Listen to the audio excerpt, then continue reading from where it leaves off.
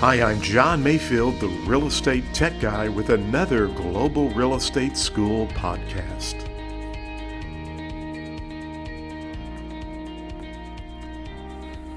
Hi, it's John Mayfield, the Real Estate Tech Guy, and thank you for listening to another Global Real Estate School podcast.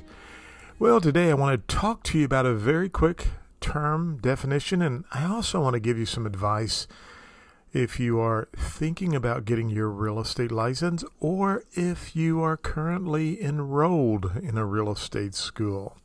So let's talk about the definition first, and then let me give you some very, very good advice on the real estate examination.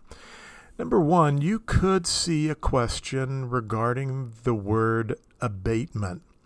What is an abatement? And we're really referring to tax abatement.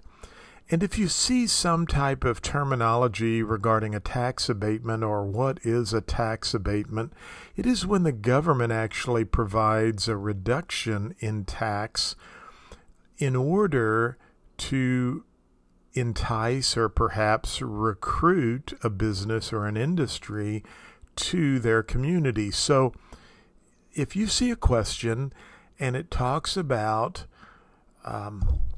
providing a tax cut or a decrease in taxes or a tax break, they're probably talking about an abatement, A-B-A-T-E-M-E-N-T, abatement. And again, that is just an incentive or a tax reduction for real estate taxes in order to get a business to come to the area. So you might have a community that would provide an abatement on taxes, real estate taxes, if a company were to build a plant or relocate their business. And the reason they provide that abatement is because it's going to bring a lot of jobs to the local area.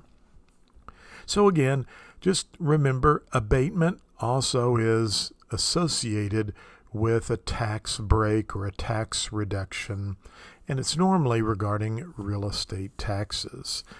Okay, and I promised I would give you some great advice for passing the real estate exam. You know, I've been thinking about this for a while, but I've been working on a new tool, a new program that I hope to be launching this month.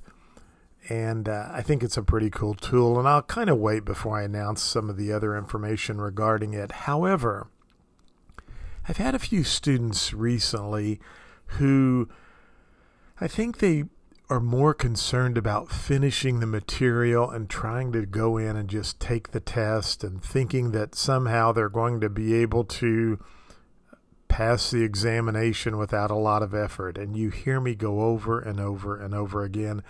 And the answer is it's just not going to happen. My course provides end of chapter review quizzes, and you need to make a 75% in order to move on to the next module. And a good example is I have an at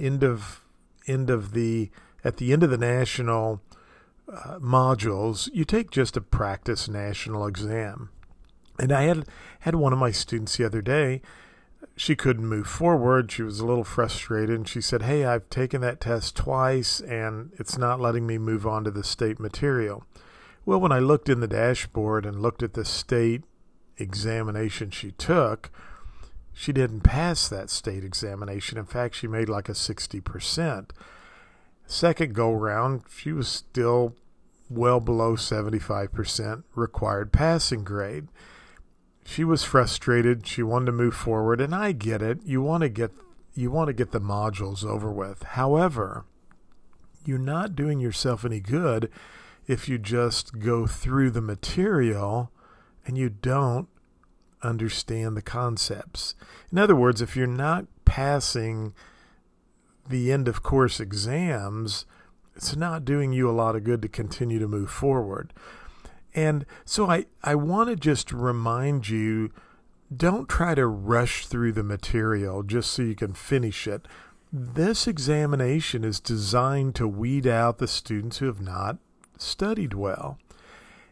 Now, I don't want you to be afraid or I don't want to scare you away from taking the school, because anybody can pass this test. Anyone. You can pass this exam. However, you've got to put the time in and study. If you don't put the time in to study, then yes, unfortunately, you probably won't go in and pass the examination. So, again, here's my advice for you. If you don't pass an end-of-course exam, just take that module over. It's no big deal. It's not going to hurt you to go through it a second or third time. My roommate in college, he was one of those guys that literally he could just study the night before an examination and make an A. I had to go over the material 3 and 4 times to really get it. And there's nothing wrong with that. It helped me. I'm taking a course right now for it's called a DREI. It's a Distinguished Real Estate Instructor designation, and it's a very prestigious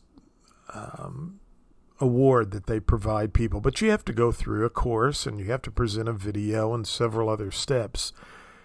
I'm reading the book, which is very fascinating, and I read through my assignment the first time. But you know what? I'm going back through and reading it again because I want to pick up some additional concepts and things that I didn't really fully understand the first time.